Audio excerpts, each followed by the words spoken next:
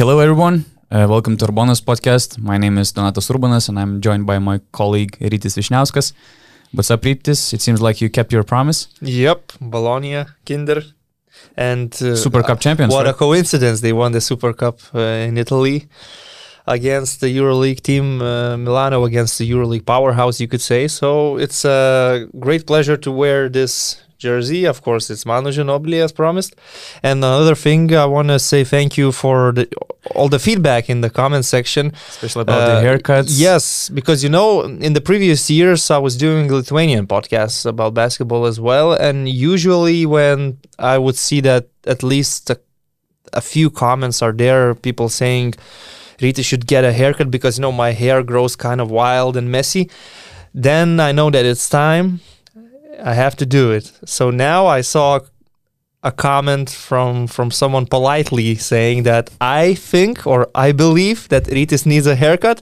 So I responded, agree, next week, for sure. So that's what I did. I kept my promise. I kept my word with the jersey and with the new haircut. So yeah, you look really good and we have some retro vibes. Yeah. Over there in our renewed studio. We have some great pictures behind my back. And which picture, makes, all these memories which comes to your mind? Well, for me, it would be definitely Dirk Nowitzki here going against Darius Songaila. It, of course, it's kind of symbolic because exactly 10 years ago, the EuroBasket was held in Lithuania in 2011. Oh, yeah. So this was the game in Vilnius where Lithuania faced Germany. We won this game. Dirk was tired, I remember, in this tournament because he joined the national team after the exhausting NBA Finals against the Miami Heat, winning his first and only championship. And I really thought that probably he's going to take a summer off and he's not going to play, but he played in this EuroBasket. Lithuanians stopped him a little bit as they usually do. Oh yeah, because this photo reminds me the EuroBasket 2003, and I remember that Antanas Reika puts all the effort to stop Dirk Nowitzki, and that situation kind of reminded me the game against Slovenia, when we knew that it's going to be one-man show and Lithuania was doing everything to stop Dirk. I remember Mindaugas Žukauskas was doing crazy. This is like an urban legend. Mindaugas Žukauskas, probably not all over Europe, but in Lithuania has this only mystical game reputation of being the Dirk stopper. It's like, if you need to stop Dirk, you better call this guy. Mindaugas Žukauskas, he takes care of business. He's like Tadas Sedekerskis and Luka Doncic. But it never happened. But just never happened. But it's like the myth also. Yeah, so it was a great experience for most of us because it was the biggest sporting event in Lithuania. And we really felt this basketball atmosphere everywhere in the streets. I remember a lot of Slovenians and people from North Macedonia, obviously, coming to Vilnius to support their national teams. And I remember all these bars at night in Kaunas, some players and coaches hanging in. I remember where Czech Republic players were not allowed into a nightclub in Vilnius. And another thing, there is this poker club in Vilnius. It's sports poker, of course. You don't gamble for money. It's sports poker, and they were holding various tournaments, and I was kind of playing sometimes. And this one night, I didn't come to a tournament, although my friends invited me, and they are sending me pictures from the poker club they're playing cards with Marc Gasol and I think Ricky Rubio was there and some other Spanish players. They just randomly came in and said, what are you doing, guys, here? We're playing poker. Can we join? Yeah.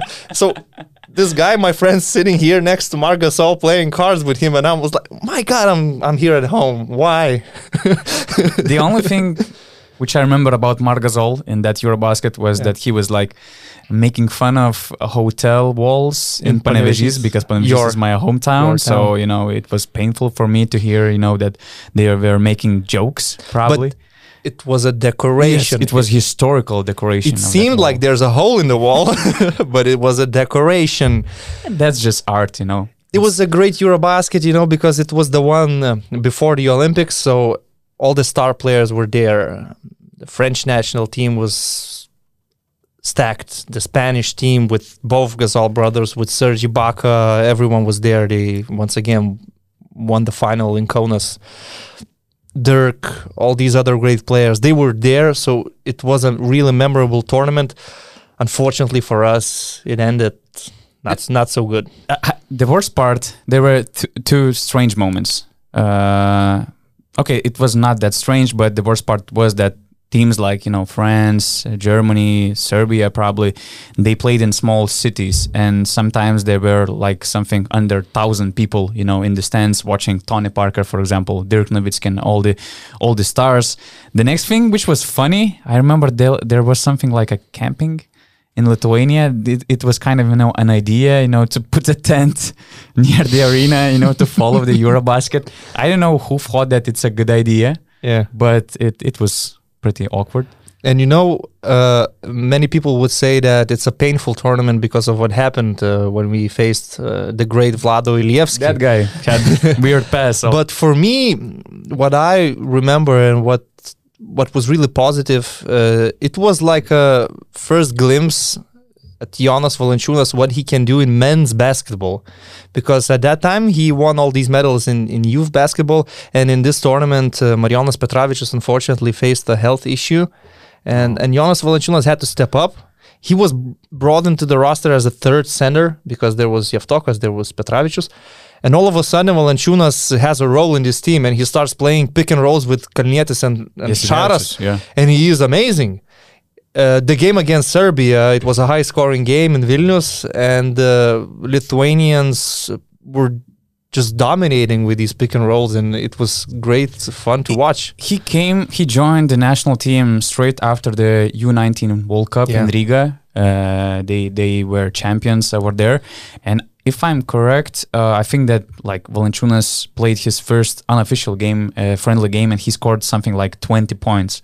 So yeah, he was an incredible. But at that time, it was not certain that he would make the roster. Yeah. Like he needed to fight for this. He was 19, spot. 18, something like that. Yeah, 19. He was soon to be an NBA player. He was a prospect already.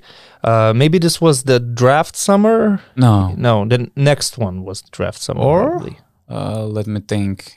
Probably it was the lockout either season. way, it was a great tournament. After that, he had some great moments in Vilnius, Lietuvos Rytas, and then he went to Toronto, and the rest is history. So it was the first major tournament for the national team for Jonas. Yeah, and talking about all these pictures, probably a lot of people will be surprised why we have Drew Nicholas in our studio. It seems so random, right? But Drew Nicholas is not a random guy at all. He was crazy scorer, and I remember well how he was like scoring in Efes. But the first memory which comes to my mind was Panathinaikos years when he joined Spanulis, Diamantidis, and Šaras. I mean, that's a hell of a backcourt. And he's a great friend of Šaras, as far as I know. Yeah, he's a great guy, and he works for Philly as a scout right now, if I'm right. So great dude. He could have a spot in our underrated fives. I was considering him, actually. Such a good, pure scorer, shooting guard, and so talented. And I mean, in the second part of his career, when he joined Panathinaikos, he was already experienced and more mature. Because when I remember him playing for Efes, he played in Milano as well, if I remember correctly. Maybe. He was kind of chaotic a little bit. And in Panathinaikos, he was already super solid and joined this group of guys, and they won the title. So it's a great picture, which kind of, emphasizes the meaning of the EuroLeague trophy. And you see an American player, not a European. It's an American player kissing the trophy, and you can see how passionate he is about that. So I would say it's a great photo. And of course, Linas Kleiza is here, the alpha male. We were like joking how we should call sexus in English. Sexy guy, sexy alpha. Sounds bad. Alpha male, I would say it sounds right, and it describes Linas Kleiza's personality for sure. We know he had to retire early because of all these injuries. He actually never retired. He never said that he retired, so maybe he'll sign for Žalgiris this season. But like Carlos Delfino. But honestly, of course, he retired. He actually went to podcasting this year. Yeah, and he's doing great actually. Well, he is, I would say, more of an American sportscaster or podcaster.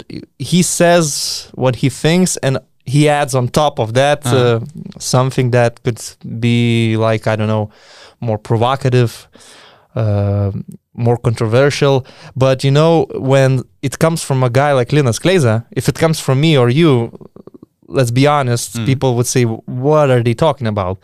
But when it comes from Linas Kleiza, well, he can back this up by 41 points in Denver Nuggets jersey, or what he did for the Lithuanian national team. And he was the top scorer of the EuroLeague that season. This season with the Olympiacos, they were really close. Yeah, they went to the final and they lost against an amazing Barcelona team coached by Xavi Pascual. Yeah, and Linas was the top scorer, and I remember he had a nickname in Greece, Pistolinas, I think, something like that, based on his shooting skills and probably something else. He was doing these pistol signs, so it makes sense.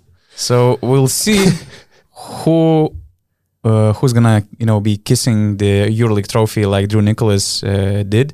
And today we're gonna make a podcast about EuroLeague regular season predictions, let's say.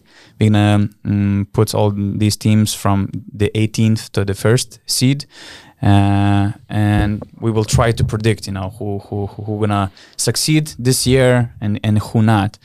So probably let's start from the 18th. From the bottom, seed. Yeah, of course. I think that we can find something in common with this one. Maybe, I don't know. For me, the last place is as well. Okay, that's the first difference, but... And I don't mean it in a bad way. I just think that it's a long-term project, and I do see some raw talent on this team.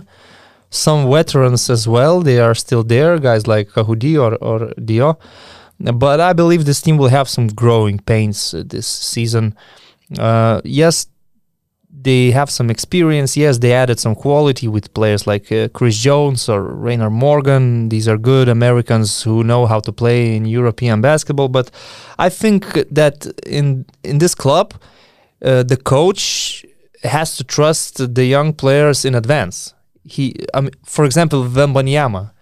They will need to give him some minutes. We remember what happened with Theo Maledon, and Tony Parker was not happy that Zvezdan Mitrovic was underplaying Maledon, and it was not a good situation. And in the end, they had a conflict with Zvezdan Mitrovic.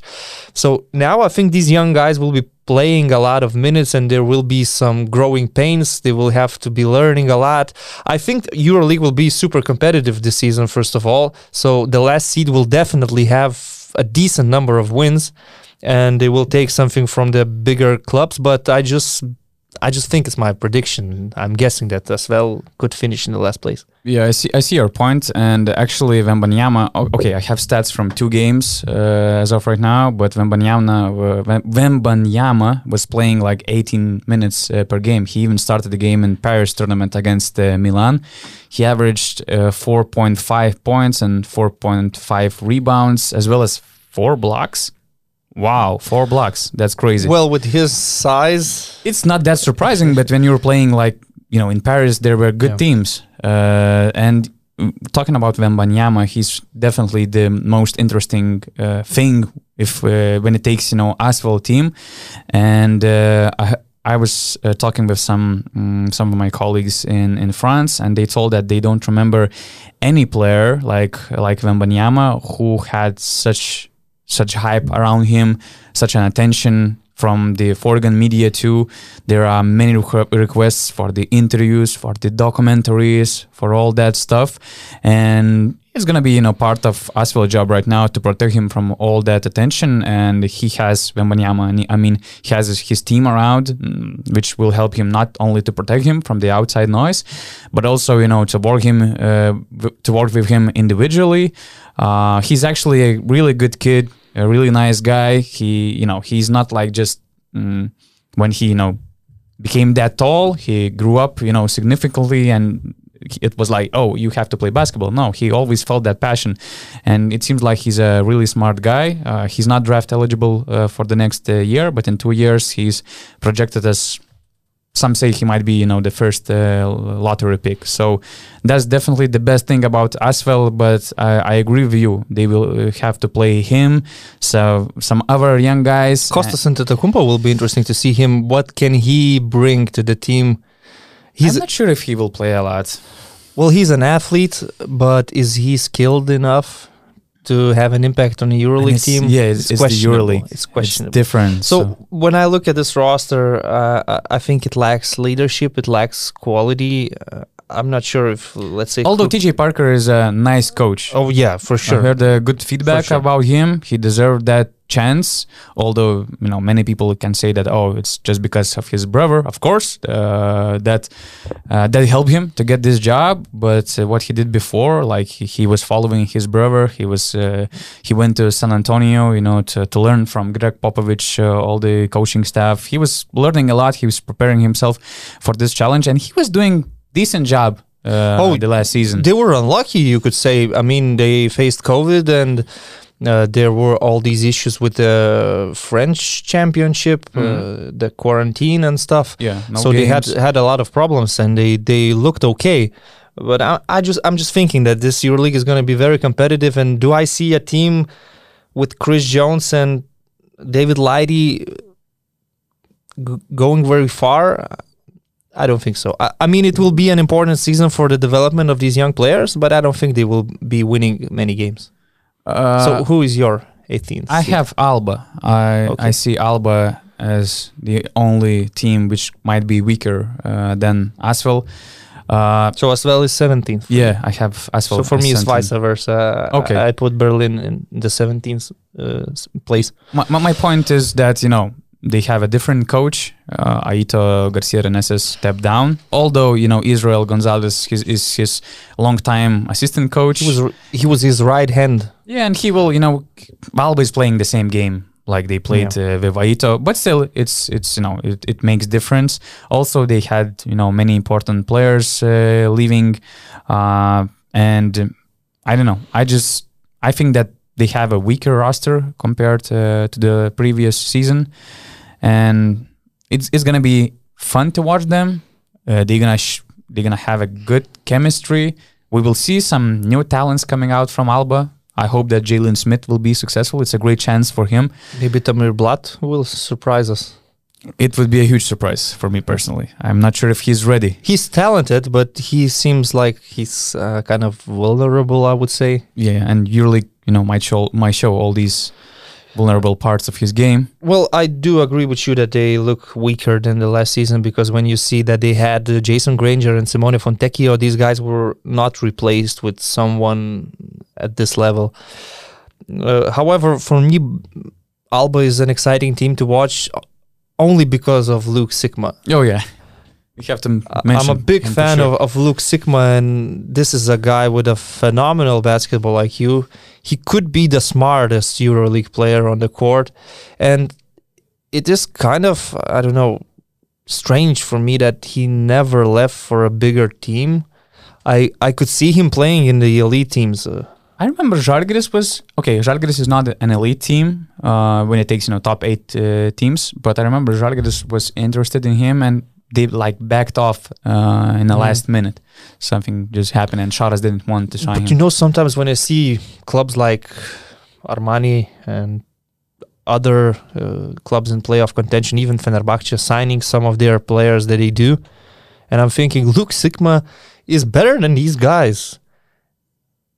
And he's like a coach's dream because he's so smart. You don't really need to tell him anything. He knows what to do on the basketball court, and his decision making. He's a great guy also off the court. And his decision making is just amazing.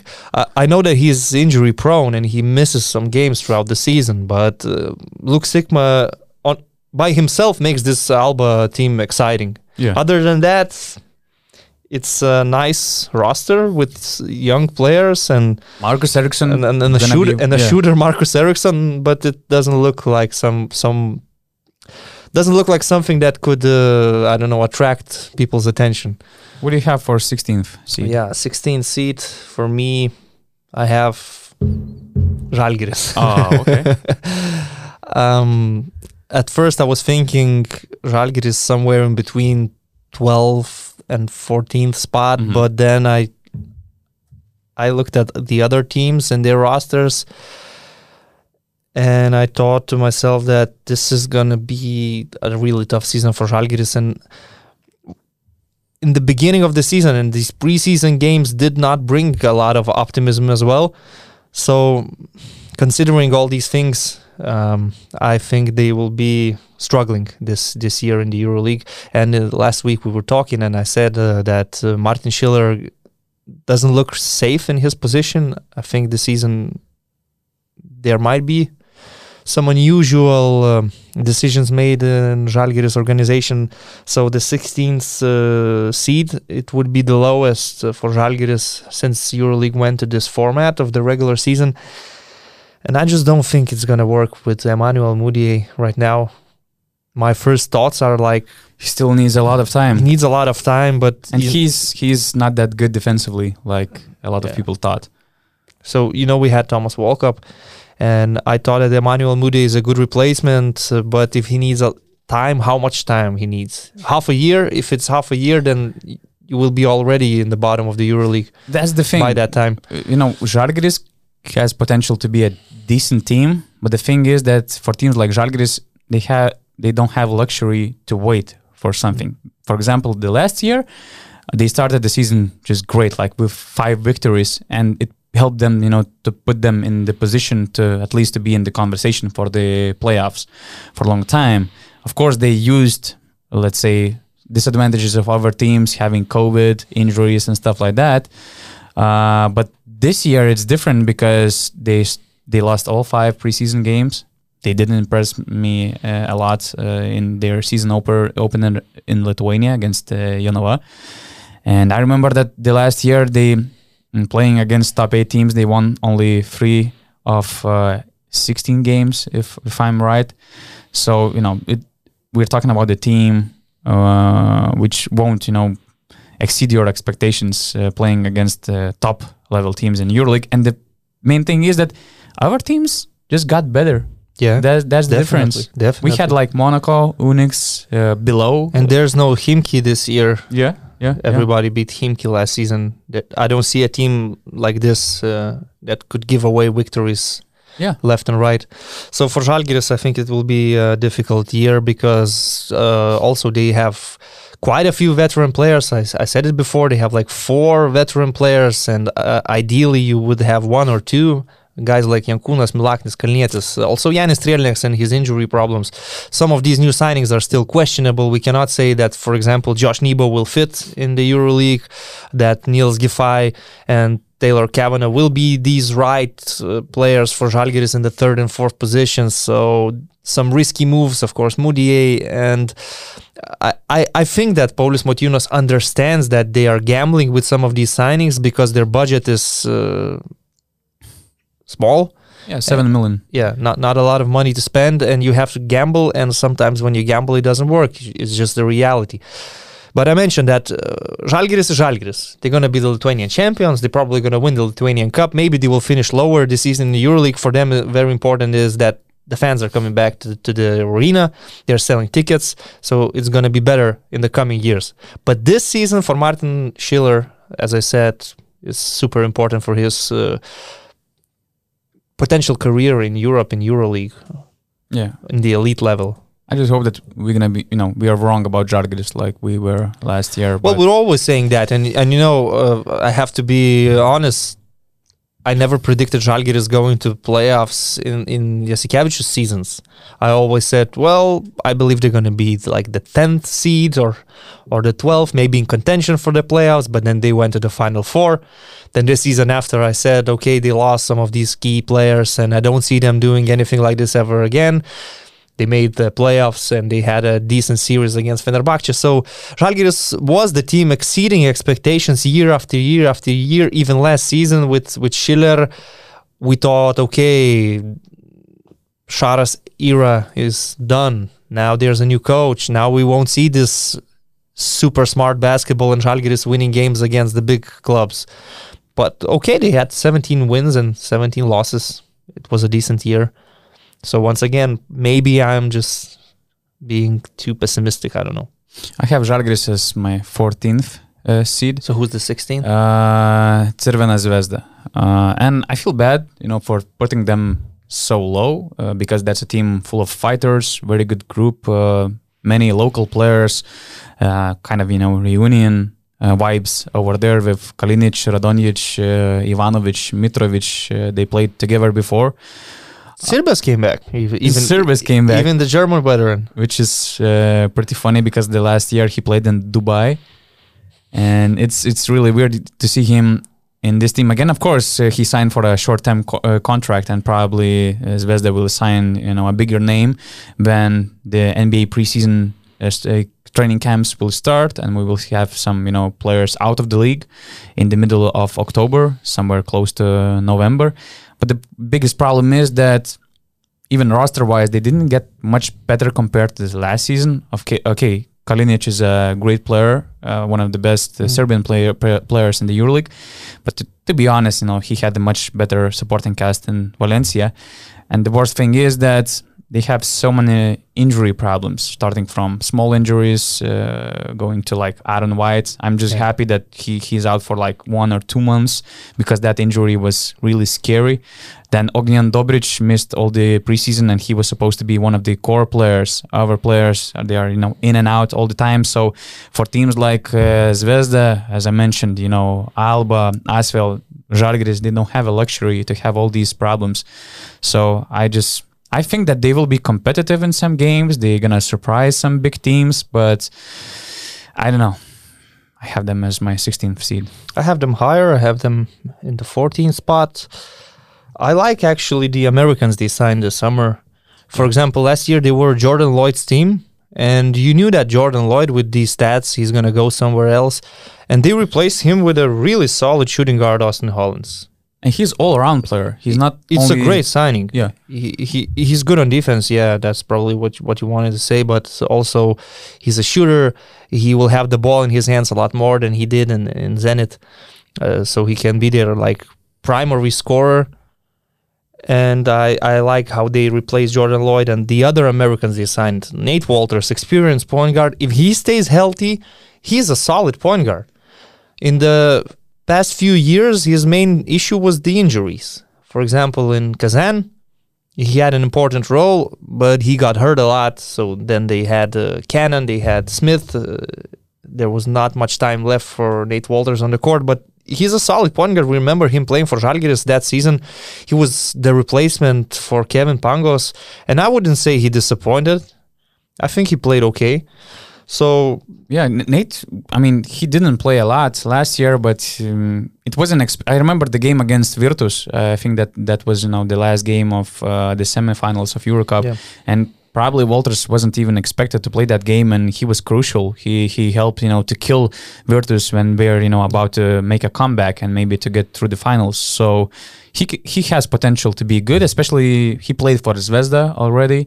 So in general, I like the idea of that team. Yeah. Again, it's a great group of guys, but all these issues and all the ever better teams, let's say, that's why I put them. So this combined with the fighting spirit of the Serbian players and also the crazy fans of Crvena Zvezda when they play their home games, I think this adds to a decent EuroLeague team, which I could see fighting for higher places. I put them in the 14th spot.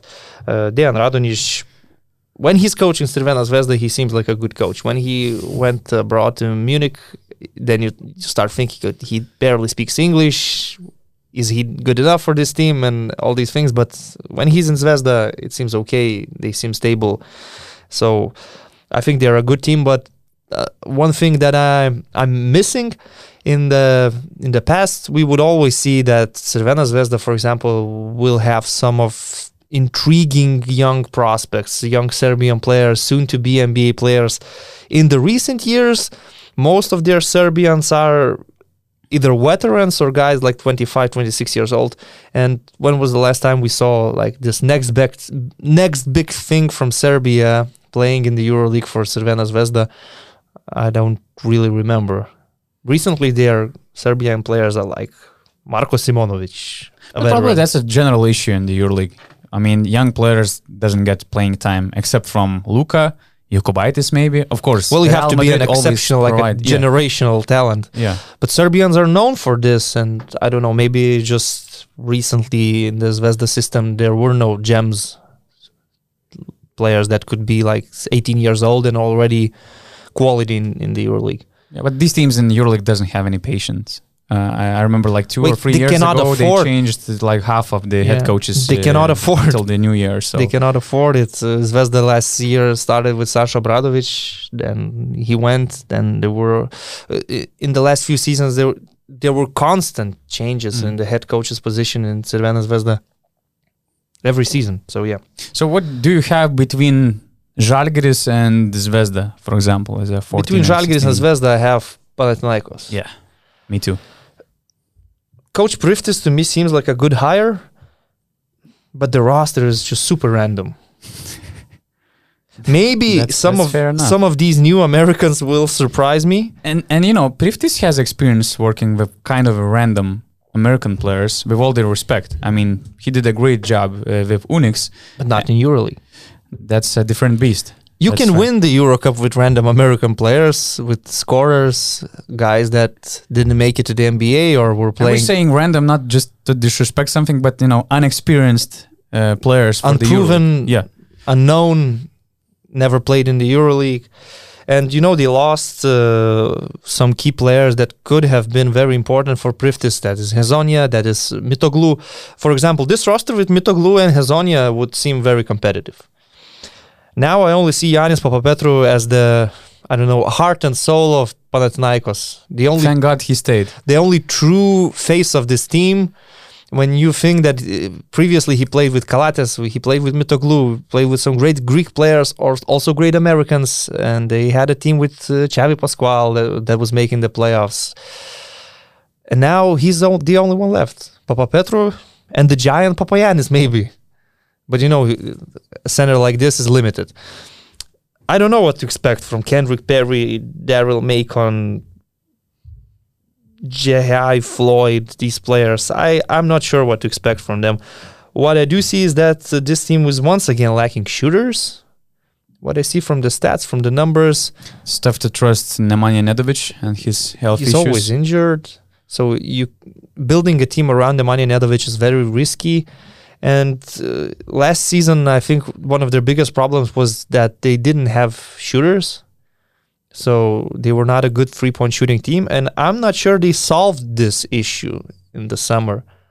Although, as I said, Dimitris Priftis is a good coach. I hope they will trust him. I hope he gets some time to build a team. But I just don't see them being very good this season. Yeah, I hope that Priftis can become a game changer for Panathinaikos, because it seems like after Xavi left, they couldn't find any consistent coach for their program.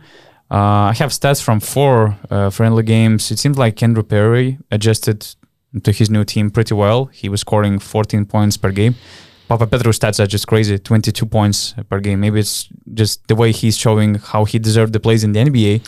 Papapetrou is so loyal to Panathinaikos. I mean, in his position, he could join the biggest clubs in the EuroLeague, or he could try for the NBA because he has a good skill set. He's a strong forward. He can guard multiple positions. He has basketball IQ. He has everything. I would say, like, for example, you see Barcelona. They are one of the favorites. They have Nigel Hayes as their main small forward. They don't have a backup. Alex Abrines is injured. Papapetrou would solve all of the problems that Šaras has right now in this roster. I remember, I think it was like 3 or 4 years ago, there was a moment when Papapetrou probably was playing for Olympiacos, and it was a summer when Panathinaikos was looking for a small forward. And what is interesting that Edgaras Ulanovas was in the conversation, to fill that spot. So thank God, Panathinaikos signed Papapetrou, not just because he's a local player, but as we saw, he's loyal to his new team. He's the main piece of that new team, and he, as the time showed, he had more potential than Ulanovas. Two-dimensional player, all-around player. He improved as an offensive player in the That's the main difference probably between Ulanovas and Papapetrou. Papapetrou, at that time, he didn't look like an offensive threat, but now he added some moves back to the basket. He improved his three-point shooting. He improved his leadership, I would say. he probably understands his role, that right now he is the Greek guy everybody's looking at. He is the one who needs to step up, who needs to say a word when things are not in the right way. And I think Dimitris Priftis probably will see Papapetru as his main guy. But 15th place for me. Okay, so I have Alba, Asvel, then Zvezda, Pau, and Žalgiris. Okay, so we discussed these so far. And what is your 13th for seed? For the 13th seed, I have Unix. Me too. When it takes Unix and Monaco, these I was considering these teams as my biggest gambles. I thought that maybe one of these teams could have a shot for the playoffs, and I had to choose between them. And I think that there is way more gambling, about Unix, and they're just crazy. They're surprising us to this day because nobody could have expected them to sign OJ Mayo, starting from Mario Hezonja, of course. Then they signing Brantley from Utah, and then I'm hearing that they're still on the market for the combo guard or something like that. Combo guard. And a team with Isaiah Cannon, Mario Hezonja, and OJ Mayo are looking for a combo guard. And I'm not 100% sure about this information, but the main question which comes to my mind is like, can we play like with free balls on the court at the same time, to help this team to win games? Because I just see a lot of chemistry issues for this team. Wow. Oh my God. Well, you know what? If somehow all these guys click together, there's so much talent in this team, and they could do some big things. Maybe I don't think they are that strong in center and power forward position. I don't know if Tony Ejekiri as the main center is enough. But the perimeter guys, the shooters, the ball handlers, very talented, of course. It seems impressive. Mario Hezonja, he's going to have a big stat line either way, whether Unix is a winning team or not. 25 points in 2 games so far. So Mario Hezonja is probably going to be competing for the Alfonso Ford Award. If he keeps this up, he could be scoring like more than 20 points per game. We know his mentality. He has this killer mentality. He's, I would say, a little bit arrogant, but he trusts himself. He's like Linas Kleiza. He trusts himself 100%. He wants the ball. He wants to take the shots. It doesn't matter to him how many shots he missed previously. So in this case, there comes another guy. I was covering the Euro Cup playoffs last year, and I said Isaiah Cannon. I gave like a name to his shot. It's Cannonball. What does it mean? It means that he is shooting like crazy. He is the shortest guy on the court. His shot has this super high arc, and he was facing Krasnodar Lokomotiv in the playoffs in Euro Cup. He has a night with 1 from 18 shooting.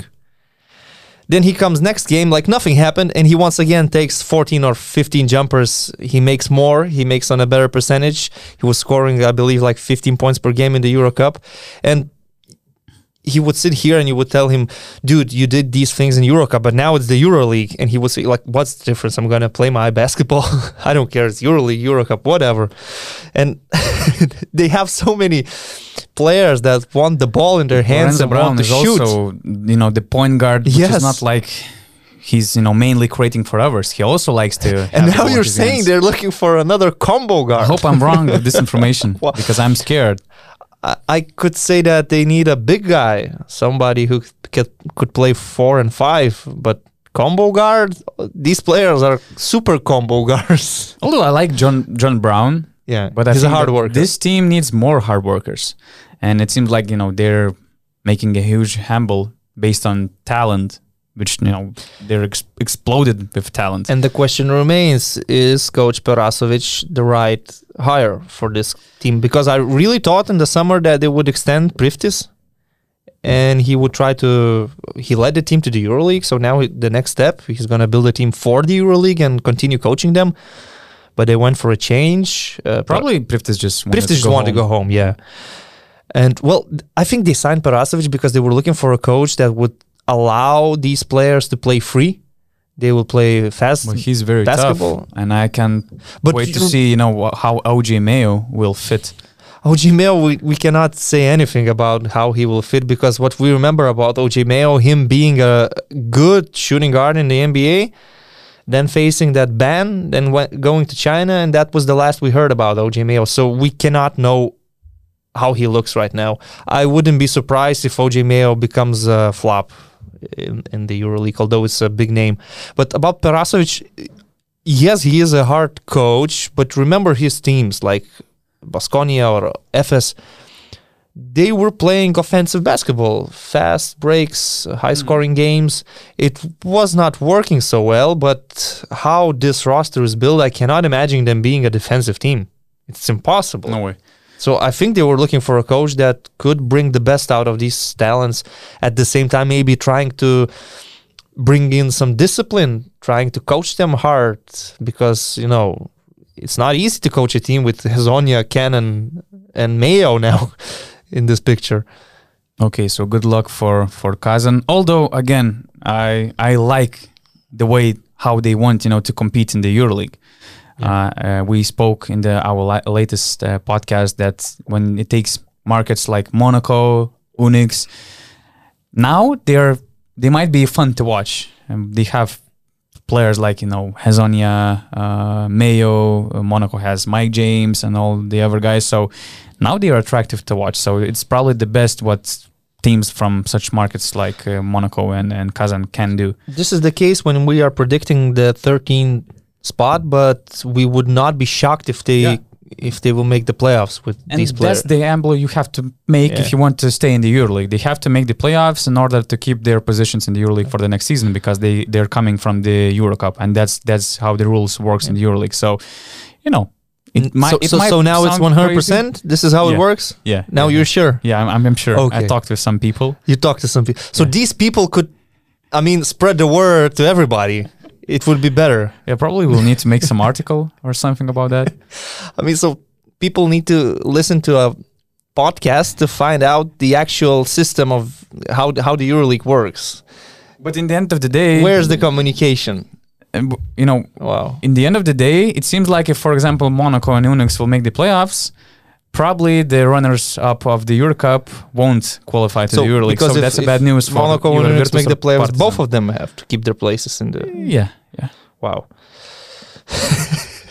Okay, seems a little bit unfair. But Kazan has history in EuroLeague. They made playoffs once.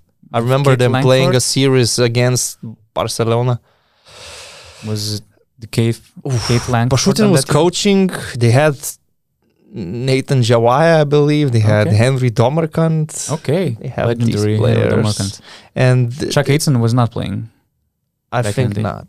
But that was an ugly series. All games were like 59-52 scoreline.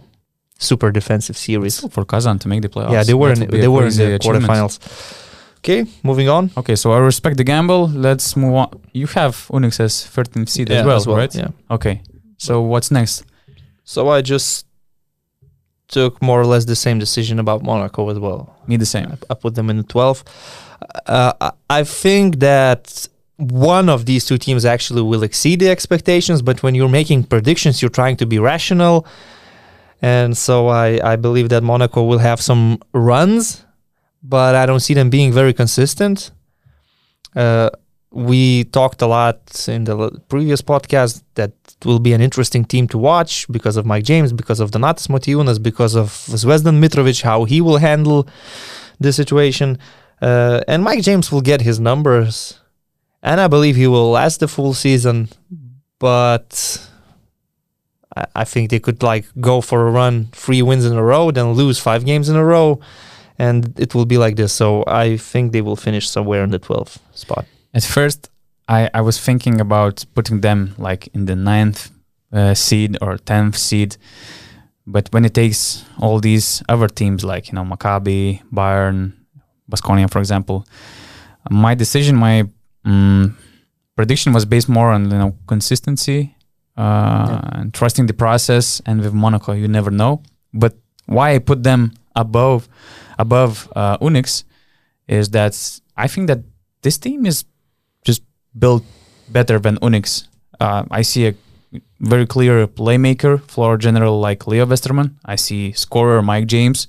I see very intelligent player Will Thomas, Donatas Motiejunas, Alpha Diallo. That's a solid starting five. All the other guys coming off the bench, and coach Zvezdan Mitrovic. I think that's what it makes difference. The difference why Monaco might be a better team than Unix this season.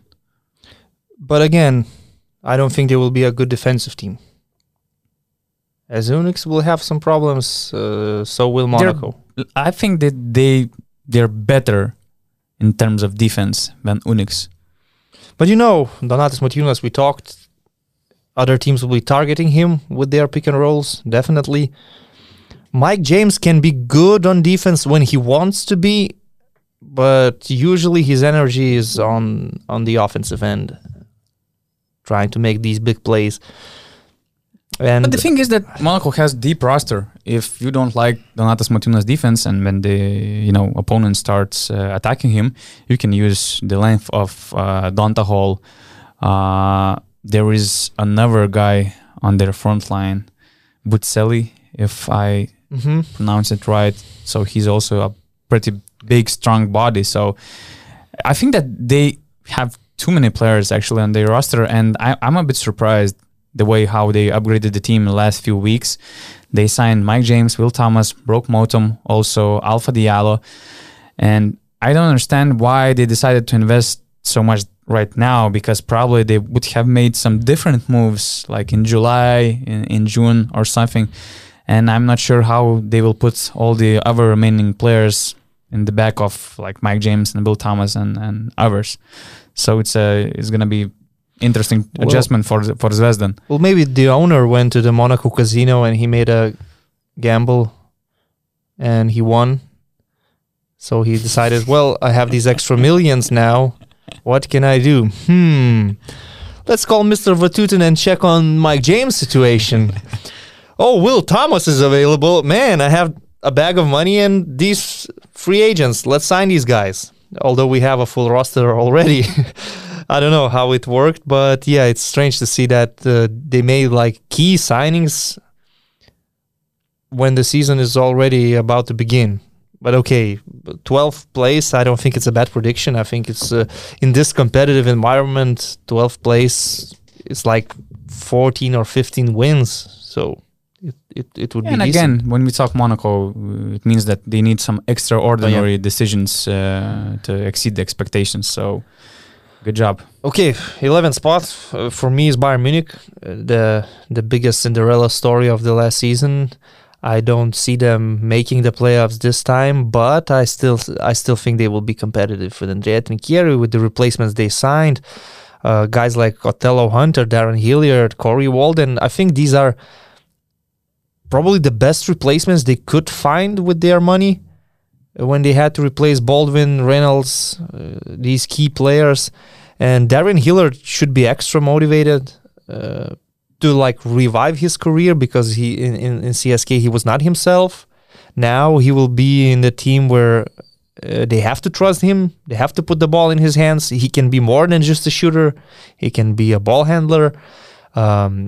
Corey Walden will have these responsibilities, and I like the signing of Othello Hunter. He's a great veteran center with all these good qualities, pick and rolls, rebounding, experience. And Deshaun Thomas they added as well. Yeah, I right? like Deshaun Thomas. Another good signing, another veteran, and we know that Andrea Trinchieri likes to finish the roster with experienced players. Like remember last season they added James Gist and DJ Seeley on the way. And with them, they became better. And Deshaun Thomas, Othello Hunter, they are very experienced guys. They don't need to learn anything. They already know how to play, and they will fit the system, I believe. And at the same time, Andrea Trinchieri will have some young talents. Yeah, and they also signed the local player Andreas Obst, who was actually the top scorer of Bayern Munich in the 6 games. We saw him in the Olympics as well. Yeah. He's a shooter. He's a good shooter, so he could be... Can boost the team off the bench. Yeah, he could be one of the better German players. We know that they will be waiting for Paul Zipser to come back after his horrible injury. Augie Rubit actually was doing a good job. Rubit, 11 points per game. I mean, I like all these pieces. It makes Bayern very smart, very trustworthy team, I would say, and you always trust Andrea Trinchieri. So when it takes 11th, 10th, and 9th seed, for me it's like a gray zone. You can put any team, and for example, the next day I can choose the other team in that kind of in that mix. But what you say now, I just trust Bayern this Munich. is what counts. So where do you put them? 9th seed. 9th seed, okay. So Just because I trust them more than two other teams I have. So for me, 11. But we both agree that the margins will be like 1 win or 2 wins separating these Especially teams. for me, from the 9th to 13th seed probably. Then there's a bigger margin between 14 and 18. Well, either way, we both agree that Bayern will be solid. But who is your I have number Baskonia. 11? Baskonia. Mm-hmm. I love the potential of Baskonia. I believe that it might be one of the most attractive teams in the EuroLeague for the upcoming season if it clicks. And that's the biggest question when you have head coach Duško Ivanović and Wade Baldwin as your primary guard for your team.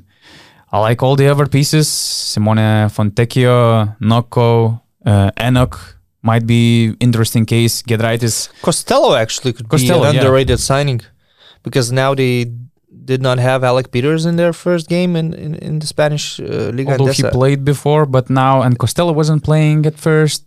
And then they so kind in of Valencia, switched. in Valencia, Peters didn't play, but Costello played, and he actually scored crucial buckets at the end of the game.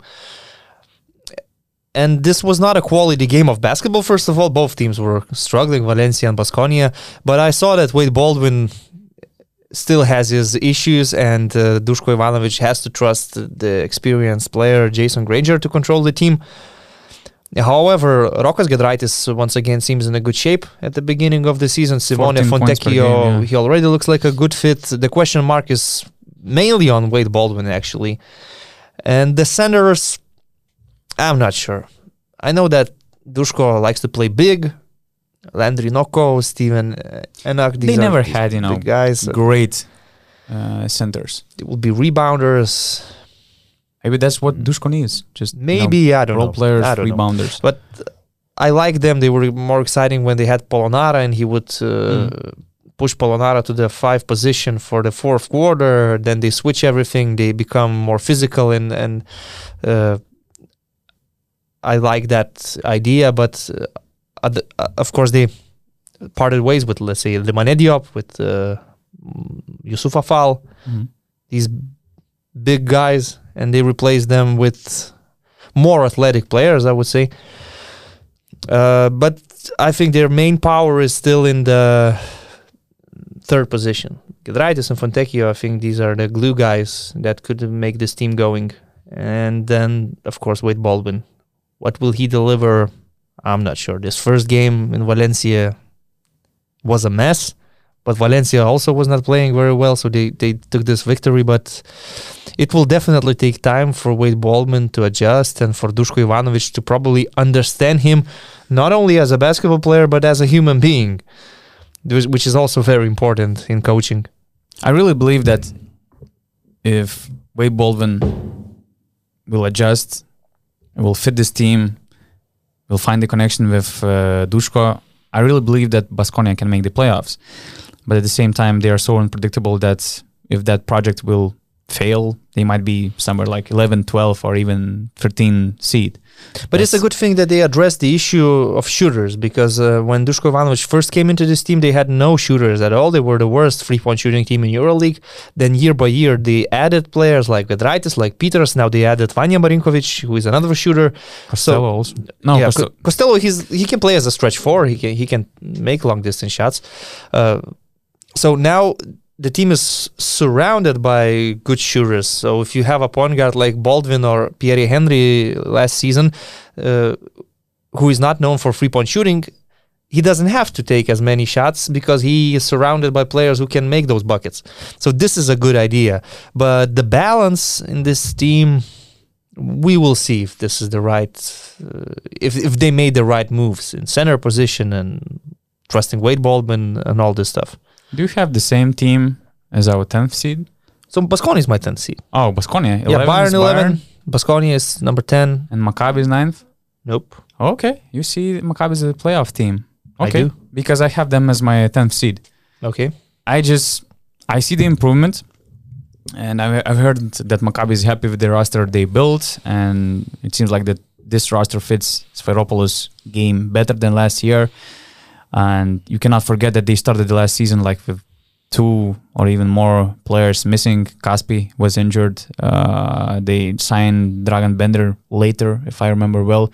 They didn't replace Quincy Acey in the beginning, and they had terrible preparation stage for the season because they started it very late because of Israeli championship taking place in the end of July, something like that. And but the main thing about Maccabi is that, again, when it seemed like they have all this team set for the season, they have the first preseason press conference, first open practice, and bam, COVID happens. And if I'm correct, I think that they didn't have a single practice with full roster. And again, we are talking about very important phase of the season, the preparation for the season. And it might cost them some wins in the beginning of the year, and it might, cost them the place in the playoffs. And I like the idea of this team. I like Keenan Evans. I like other guys. I think that they're better defenders. They have a better defensively, they are better than the last year. But the main question is how they will find the chemistry. Not only Derek Williams, Scotty Wilbekin, there is Reynolds also. So I wouldn't be surprised about them making the playoffs, but I have some question marks. Well, the additions of Derek Williams, Jalen Reynolds, and James Newell actually excites me. I always like Maccabi because I actually fell in love with Tel Aviv as a city when I was there, and I think it's just the best place for any American to play in Europe. In Tel Aviv, you can feel like in the States, and everything is so good in the organization itself.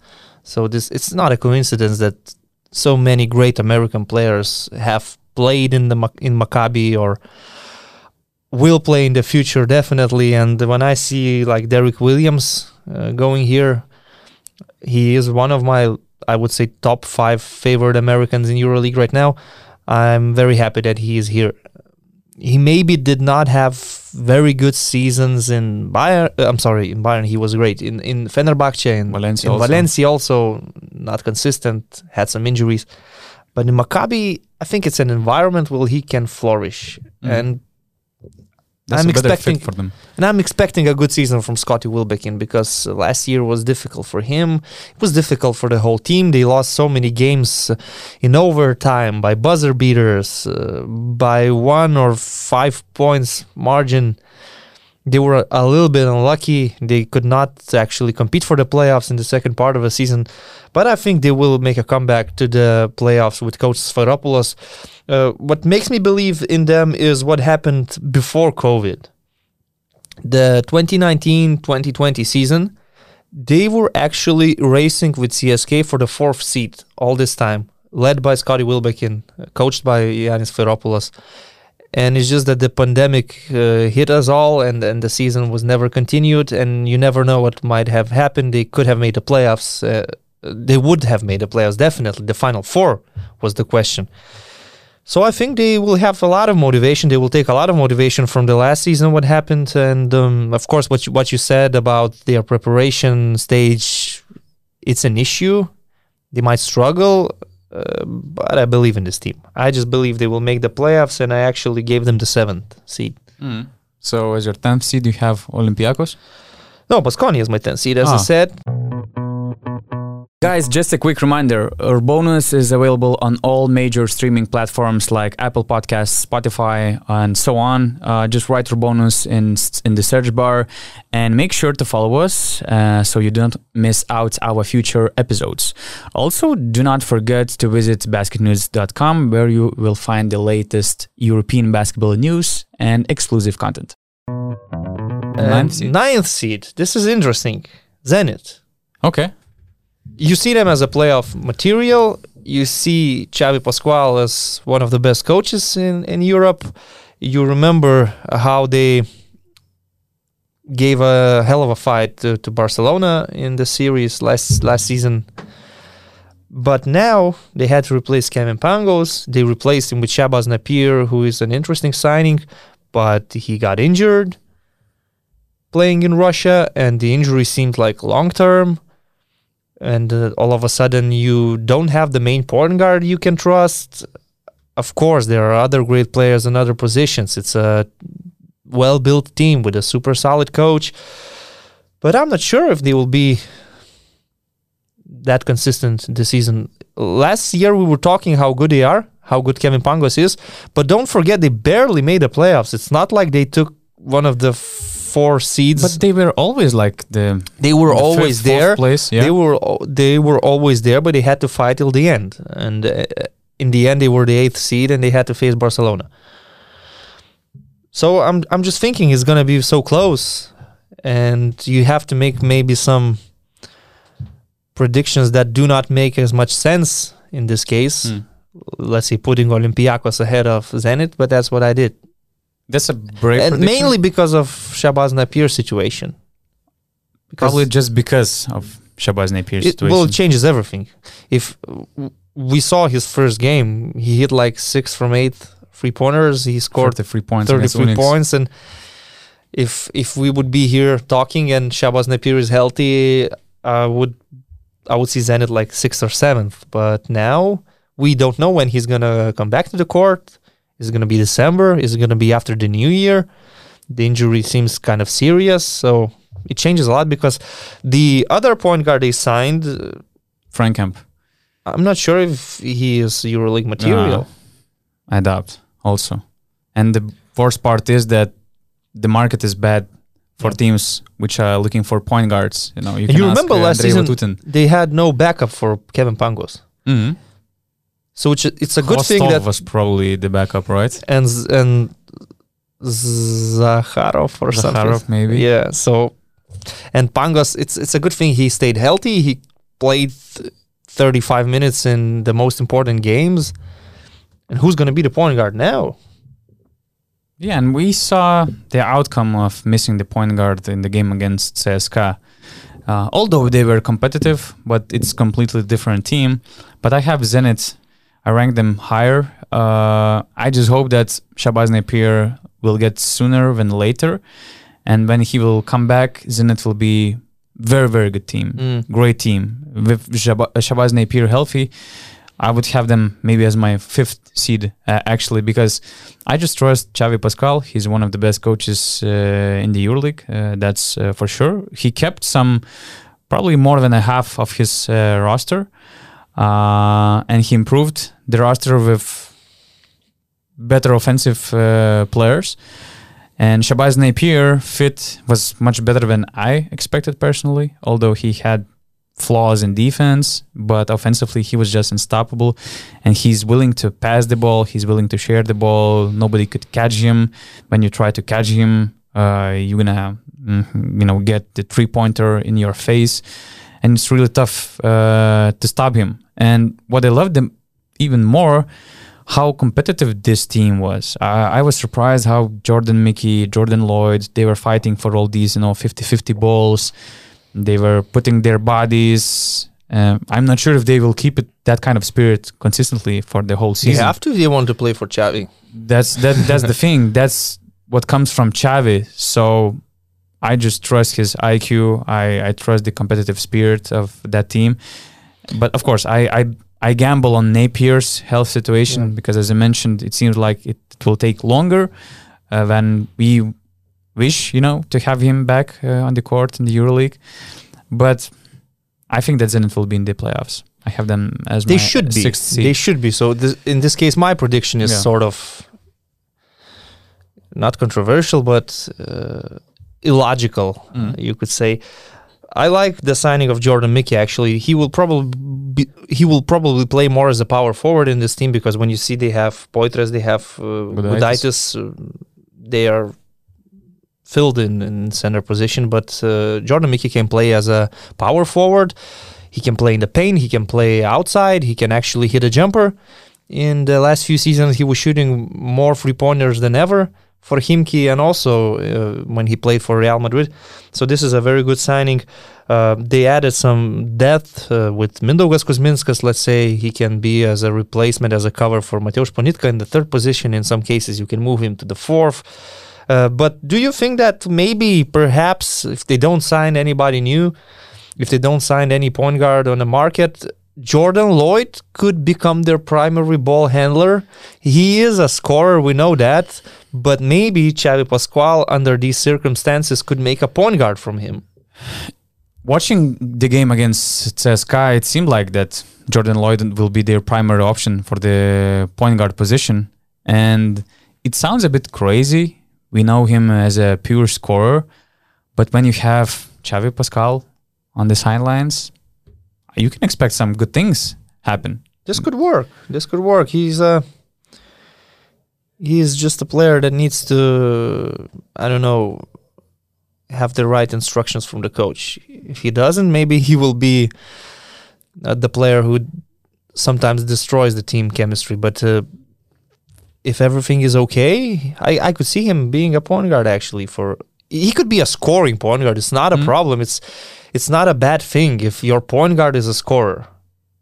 It could be very good.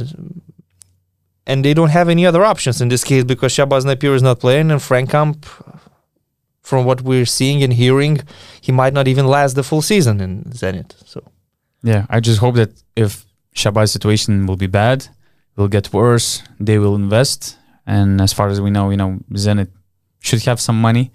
They always have money when it's needed. So when the NBA season starts, we will have more point guards available from that market. So if that will be the case, they might sign somebody, to replace both Frank Kamp, who cannot adjust, and of course Shabazz Napier. So you have Zenit as number 6. Yeah. For me, they're number 9. Who is your number I like 9? the fact that we have Olympiacos in the playoffs. Because both of us? Yeah. So who's your number 9? My number 9 is Bayern. I had from the 11th seed, I had Baskonia, Maccabi, Bayern, and now Olympiacos. I could even rank them higher, but making them the playoff team already is a pretty brave prediction. It's an improvement. It's an improvement from the last season. For the previous season. 3 seasons. Yeah. I mean, I like the way how the best thing about Olympiacos is that finally they can feel the relief of Spanoulis retiring. I like Spanoulis. He's Kobe for me in Europe, but that's the same what happened with Kobe and LA Lakers. It just took longer when it was needed for both sides, to understand that this is it. This is the end. We need some changes. Now Olympiacos doesn't need to build the team thinking that, okay, we will have to play Spanoulis, so we have to sign guards based on the way how we will play. And I just loved Slukas and Thomas Walkup fit. I just love that Dorsey is also in this backcourt rotation. Could be a very underrated signing, actually, Tyler Dorsey. He's a great player. He's a great scorer. He's a smart player. He has a Greek citizenship, I believe. Yeah, you're right. So I love Walkup addition. I as far as I know, that Olympiacos people also fell in love with Walkup very quickly, starting from the coaching staff to players to the fans. And I love the way how they build this roster. I like Livio Jean-Charles, Papanikolaou, Makisik, Vezenkov was doing some crazy things in the preseason. They have Hassan Martin as an undersized center. Mustafa Fall is very different center, but I like this fit. So maybe this team will be lacking of depth, but I like all these pieces. I believe Coach Barzokas is a very good coach also, and I hope that finally they will make the playoffs. Yeah, I think they will. I have them as my 8th seed, and Tyler Dorsey and Thomas Walkup makes their lineup of guards so solid. You have Kostas Lukas, your playmaker, and Tyler Dorsey can be the scorer, but he can defend as well. Thomas Walkup. But all these players are so different in a good way. And they can play together in the same lineup easily. Thomas Walkup, one of the best defensive guards in EuroLeague, arguably the best, actually, when you need to put the pressure on somebody that has the ball in their hands. Olympiacos should know because Thomas Walkup made that steal when they played in Kaunas last season. It was the game-winning steal. So these are good signings, and other than that, they did not need to change so much. Maybe they just needed more time for these guys to glue together. We know that last year they were playing only in EuroLeague, not playing in the Greek Championship, so they did not have as many games. And maybe it was a disadvantage at the end. They were actually not that far away from the playoffs last season. They just lost some heartbreaking games, especially the 2 losses against Žalgiris. At home with Jokubaitis free throws, away with Walkup steal and the layup. So if you would add these 2 victories, they would be very, very close to the top 8. Yeah, just 2 wins away from the top 8. So that's the math. That's the maths. And now with the better roster, they could be in the playoffs. So Olympiacos, you have as number 8. Number 8. Number 7, Maccabi. We've discussed it. Yeah. I have Fenerbahce. Number 7. As my number 7. They started the preseason very promising. I was a bit surprised how fast they connected to each other, how fast they had that great chemistry despite some major changes. But the thing is that they still have some injury problems. Pierre Henry joined the team pretty late, halfway of the preseason. Marko Guduric, who was the main glue guy for the team last season, who helped to recover the season actually, he's injured and it's not clear yet when he will be able to join the team. So it will take some time. New coach, the roster which was built not for him, it will for sure take some time. But in the end, if they made the playoffs last year, I for sure to see them in the playoffs again this year. I hear that Mariel Shayok is an exciting a lot newcomer. Of people like this signing. Although he's not, playing his full potential yet at all, but his scoring abilities are very intriguing. There were some concerns about his health, knees especially, but Fener did very deep testing of his health situation, and they think that it might be risky, but it's worth the risk, and it's not that bad. What could take him away from the game? I ranked Fenerbahce higher. I ranked them as the 5 seed. Okay. I just trust the team with De Colo and Vesely playing pick and rolls. First of all, these are one of the best talents in their position still in Europe, although Nano De Colo is already a veteran.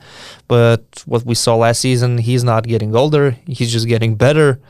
And to my surprise, he actually played amazing in the Olympics as well for France. So I don't have any doubts about Nando De Colo being maybe even a strong contender for the MVP. Who knows? He's 34. I think so. I guess, yeah. That's crazy. And Jan Vesely, he's still at the peak of his career. He's like a unique player. Any team would love to have him. You can play him as a 4, as a 5. On defense, he can do everything. He can switch. He can go there and stop other teams' perimeter players if needed on the switch.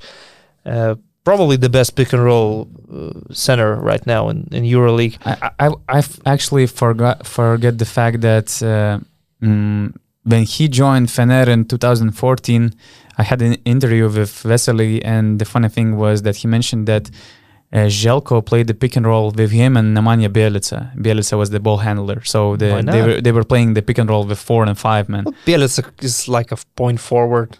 Yeah, so but still, that was something unique in the EuroLeague back then. I agree, yeah, but it makes sense. And his combo with Lucas was deadly. Nobody could stop them. So now with De Colo, they are the pick and roll duo everybody is afraid of. Adding Pierre Henry, adding all these other solid pieces, adding depth with guys like Devin Booker or Achille Polonara. What's surprising is that you were a bit underrating their summer moves. Like 1 Pierre month Henry, or 2 months. I was doubting it. But what changed? Well, no disrespect to Coach Kokoshkov. I just think they are in a better situation now with Sasha Djordjevic. I think it will be better. We will see more quality basketball from them. We will see them better prepared for each and every game in terms of having a game plan against specific teams. Because last season with Kokoshkov, I thought that they were sort of playing their game each and every week. Doesn't matter who's the opponent. Mm-hmm. And now I think there will be more preparation, more tactics. Yeah, that was the idea of Igor Kokoshkov. And that interview with Achille Polonara, it's great to hear a guy saying after a season in Baskonia where he was rated so highly that it doesn't matter if I play 5 or 20 minutes, I will do my best. So with this mentality, you can do some great things. And these European players they have on the roster... Don't forget Devin Booker. He was actually their top scorer after 4 games in the preseason with 12 points per game. He's a good center. He can play with Vesely on the same lineup. He can play as the main center, depending on the situation. And these European players that they have, all of them seem to me like championship mentality. Polonara, De Colo, Vesely, yeah, of course. I mean, these are guys you can trust. Marko Guduric as well. Danilo Bartel, also a solid role player from Germany. Of course, a lot will depend on Pierre Henry, how he will fit. Will he be a good help to De Colo? But I put him, I would say, quite high in the 5 spot. So far, it was not easy for Pierre Henry. After 4 games, he had 6 points per game on 45% shooting, also 4.5 assists and 8 turnovers. So, but that's natural. He just came from the national team. We know team. him. We know who he is. So. Yeah. Okay, number 6. I have Olympiacos as 8th and Fenerbahce at 7. And number 6, I already discussed Zenit. Okay, so my 6th seed is Armani. Why? I mean, they're a good team. You're trusting Ettore Messina, blah, blah, blah. But there are a lot of changes to the roster. And the new American players they signed, we are not sure whether they will be so good in EuroLeague. For example, Troy Daniels. We know his name, we know more or less his skill set, but we don't know if he's going to be a good replacement for Kevin Punter, who was their best scorer. He was a very consistent scorer, and now we see Troy Daniels. Of course, it's very early in the season. In the preseason, in one game he had 19 points, and the next night he had like 5.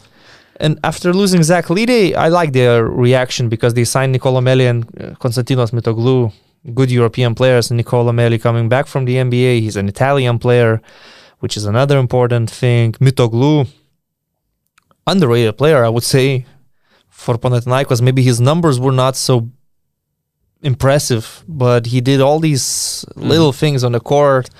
Actually, Coach Pitino tweeted once after he was done coaching Panathinaikos that Dinos was my favorite player in this team. He's like upgraded version of, or let's say the best version of Paulius Jankūnas we had. He's a very tough guy. He's a hard worker, and that's what I like about Meli and Mitoglou replacing Lidey, because Meli will add some skill in the paint, and Mitoglou will match Lidey's energy and the effort in the paint. But they're still depending on veterans like Sergio Rodriguez, Kyle Hines, Luigi Datome. And it's risky. We're talking about 35 plus. You never know when the season comes, when these guys start getting older and slower, and maybe... Especially when you have Chacho as your main point guard. Well, maybe Malcolm Delaney, you could say he's a main point guard. We will see. Last season they were like 50-50, but...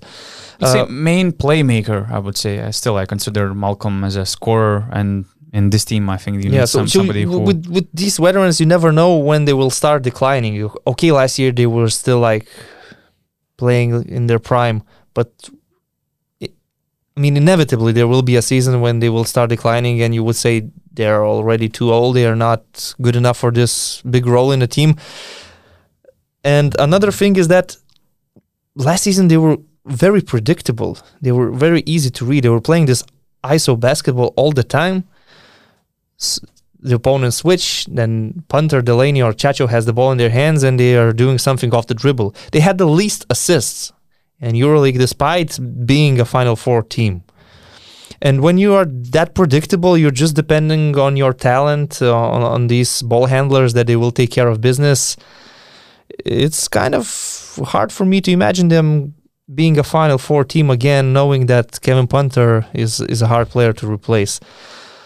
I don't have them in my top 4 because I just think that the other teams improved, and they improved more than Milan this offseason. Okay. Well, Shimon Shields is my favorite player in this team, for sure. Yeah, he's still their best scorer so far in the preseason with 13 points per game. I have a lot of respect and admiration for Ettore Messina now, not only as a coach, but as a president. He is actually choosing the players that he's going to coach. He's making all these decisions, and what I really like about him is he's flexible. First try was with the team that had a lot of size, a lot of slower, big players. They had Gudaitis, they had Scola. They saw that it doesn't really work in modern EuroLeague, so in one summer, everything changes. They go from this to Kyle Hines, to Zach Lide, to these very athletic and mobile bigs, and signing ball handlers like Delaney and Punter. So Ettore Messina knows what it takes to win the EuroLeague and knows what kind of players they need.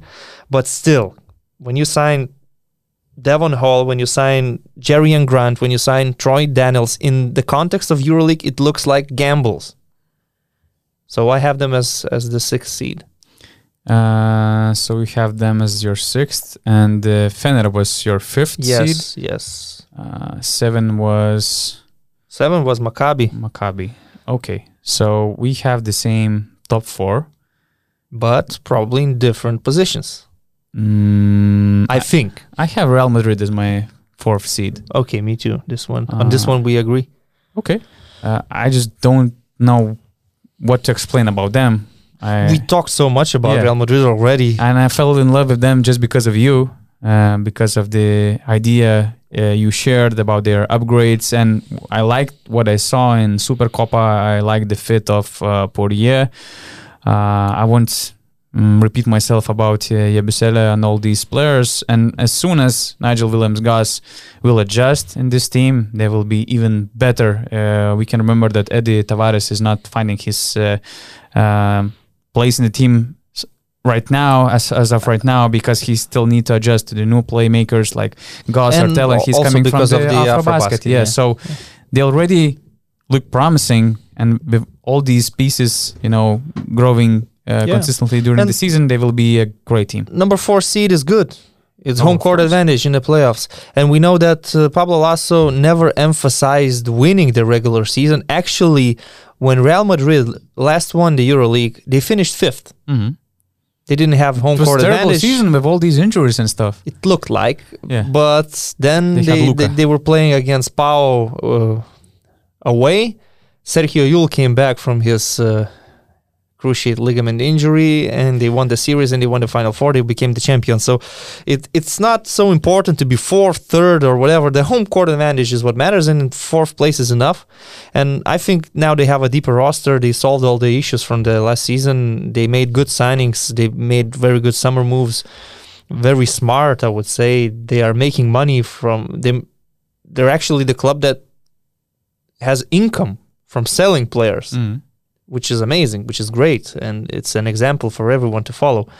And I don't see any player, going to the NBA during the season. No, not this time. Which is improvement already. And with all that crazy situation with Campazzo leaving the team, with Deck, with all these injuries, they were like only 1 win away from being the 4th seed. You could say in the one regular shot season. away, because if Kruno Simon doesn't make that crazy 3-pointer.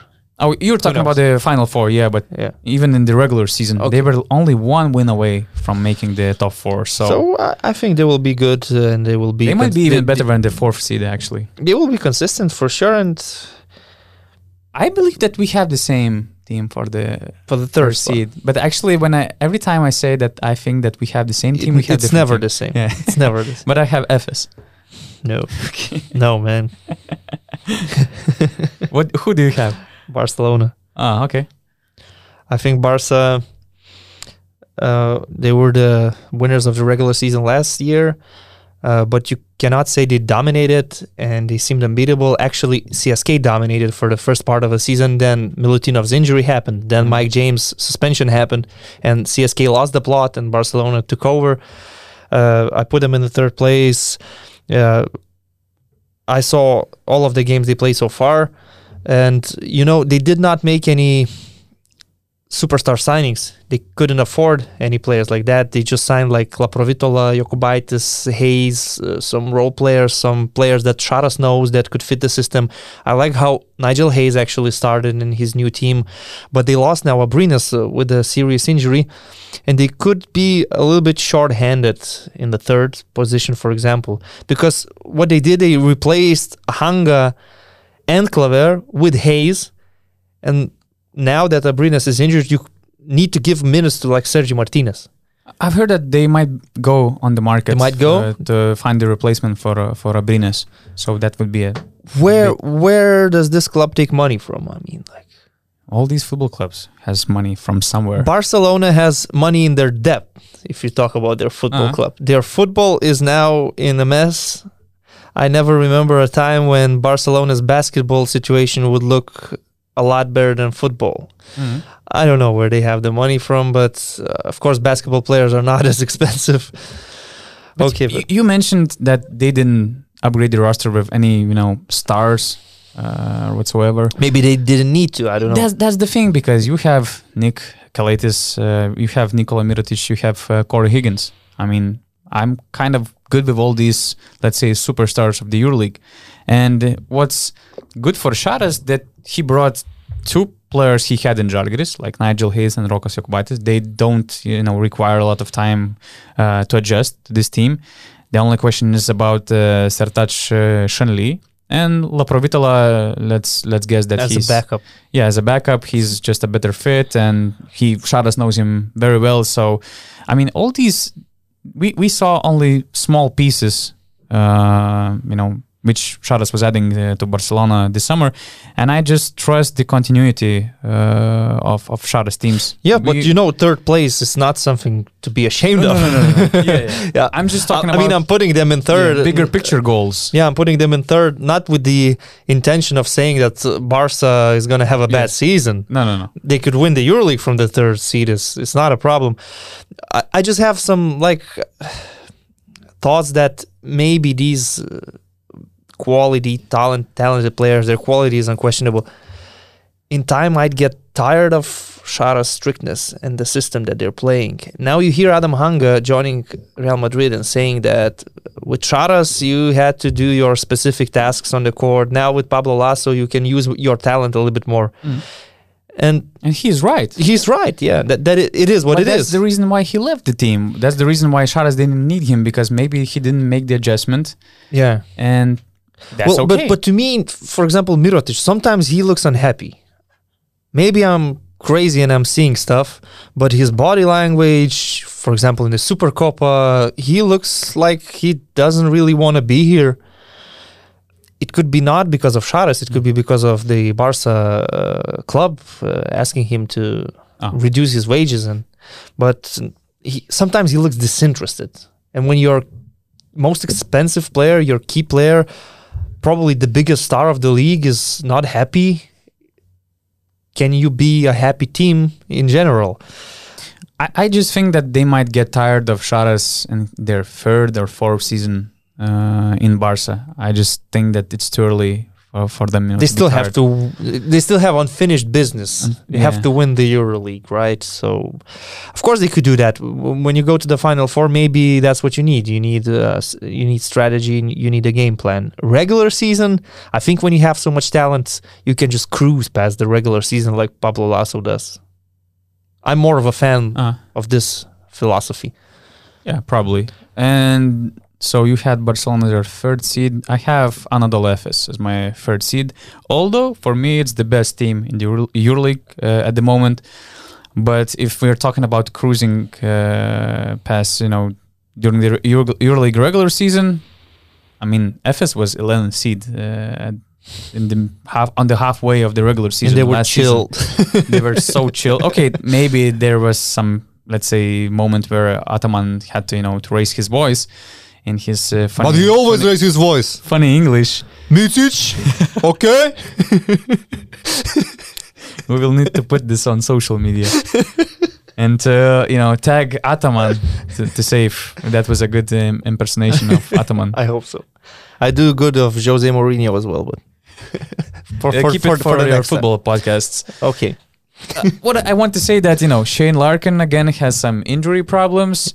They're very relaxed in the preseason. Some guys like Kruno Simon, Tibor Plais also had, some health issues, or at least to recover from all these issues, is to be 100% for the regular season, not to take any risks. And they will be relaxed. They don't care about, the regular season, let's say, Champions title or whatsoever. So again, it's not that bad to be the third seed in the regular season. As long as you have the home court advantage for the playoffs, it's okay. And you cannot choose an opponent. In EuroLeague, Barca last year felt that the number 8 seed can be just as dangerous as anybody else when they had to play Zenit. So I put Anadolu in the second place. And there's not much to say, actually. We talked about this team. We know how good they are. We see the same roster, and they're defending the title. And just the only question was about Filip Petrushev, probably. And now he's the best scorer of Efes in the preseason. Yeah. So you don't have any more questions. He's the replacement for Shanley, right? And the only question for the summer was whether Vasa stays or he goes to the NBA. As soon as we heard the news that he's staying, everything was clear, because if Vasa would have left, then Ataman would have needed to make some phone calls to find a new point guard. But they have the same dynamic duo, or you could say even a trio with Krunoslav Simon on top, but it's Larkin and Vasa. We might raise the question if they will be hungry enough, because the title was the thing which was motivating them. They were top team in the regular season and COVID season. Maybe they will need a kick in the ass at some point. I mean, like they look happy, they look relaxed. Maybe they will lose like 2 or 3 games in a row, and they will gather together saying, like, guys, okay, we're the champions. Everyone's treating us as the champions, but we're not playing as the champions. We need to get serious, and that could be enough, because I don't believe that a team like this could fall down in the standings. No way. It's impossible. Unless some injuries will happen, but you cannot predict all that stuff. So we have CSK Moscow. Armейцы Москвы. Number 1. We have, Armensky Moskvy. I think they should have been number 1 seed last season as well, but as I said, Milutinov's injury, Mike James' suspension, and everything changed. But they are stacked. They might still actually add a new point guard. As I understand, they're still on the market. Yeah. They were hunting Kevin Pangos. It didn't happen, so they have to look somewhere else. Micic also. Yeah. I mean, listen, despite Milutinov's injury, despite all the things what happened with and around Mike James, despite Toko Shengilia having a tough transition year in Moscow, despite win the season, they were 24-10 team, the second best in the EuroLeague, actually tied Barcelona also. They reached the Final Four. They were one bucket away. Shot away from making the finals. And now they have Grigonis as the replacement for Hillard. They have Shved, who, as far as what I'm hearing about him, that he accepted the role. He has nothing wrong with being one of the guys, the role player. It seems like he's putting effort, and team noticed that he's really motivated, at least right now. We'll see what will happen when they face some problems. But I like everything about that team. They were already good last year, and as we mentioned, some big problems happened, and they still managed, to keep the line. And Milutinov bouncing back from the injury, I am looking forward to his season, and I think he could be in the race for the MVP, actually. If CSK dominates the regular season, Milutinov, knowing the numbers that he puts in consistently, the double-doubles, he's dominant on the offensive rebounds. this big Serbian could be the MVP of the season. It's been long ago since we had a center being named the EuroLeague's MVP. We had Micic, we had unofficial MVP Larkin, we had Yul, we had Doncic, we had Spanoulis. I don't remember when the last time a big guy was the MVP. So, having that in mind as well, I'm predicting that Tornike Shengelia will have a much better second season.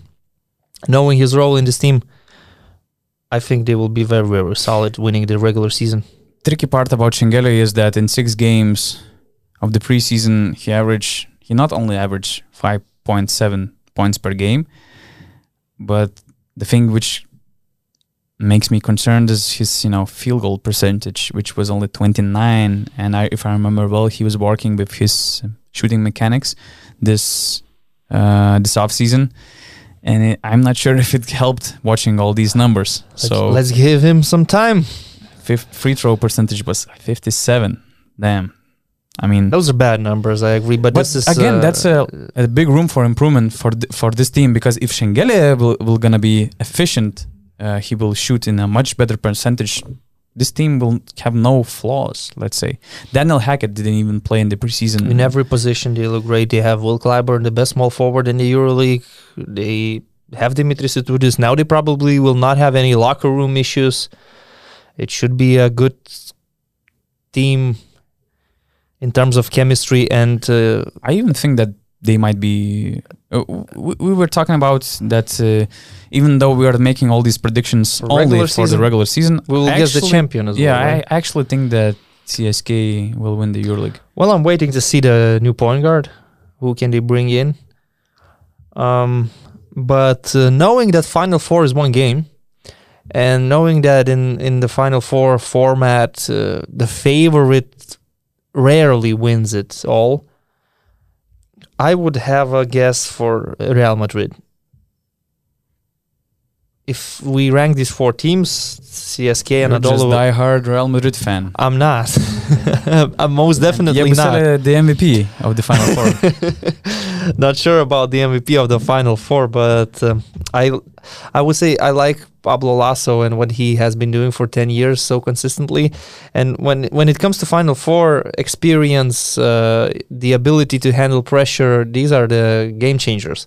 And Real Madrid has all this, and you would rank these teams like if they play series best of 5, CSK could be number 1, Anadolu could be number 2, Barca number 3. In every scenario, Real would be number 4. But in a Final Four, anything can happen. So I would it's just a guess that if these 4 teams will be in the Final Four, I would pick Real Madrid to win it. The main difference comparing all these 3 teams with Real Madrid is that Real did probably the most changes during the summer. They have crucial changes in crucial positions, and that's why. But the Final Four is so far away, and these newcomers, they are not kids. These are experienced professional EuroLeague players. When it comes to spring, they will be already gelled in this team, and you will see Thomas Hurtel or Nigel Williams-Goss playing confidently. I think so. So it's just a prediction for the future, something to make it more interesting. Let's say if we both agree that CSK is the best team, they're gonna be the champion. So it's not a very good content. Okay, to sum up this podcast, my prediction would look like this: CSK, then Barcelona, Efes, Real, Milan, Zenit, Fener, Olympiacos in the playoffs, Bayern, Maccabi, Baskonia, Monaco, Unix, Žalgiris, Panathinaikos, Zvezda, Asvel, and Alba. Yeah, for me, also CSK, number 1 in the regular season, then Anadolu, Barca, Real, Fenerbahce, Armani, Maccabi, Olympiacos, number 9, not making the playoffs, Zenit, then Baskonia, Bayern, Monaco, Unix, Zvezda, Panathinaikos, Žalgiris, Alba, and Asvel. That's a really good haircut, Rytis. Thanks. That's all, folks. Rytis Vyšniauskas, Donatas Urbanas. Thanks for watching, and follow us on basketnews.com.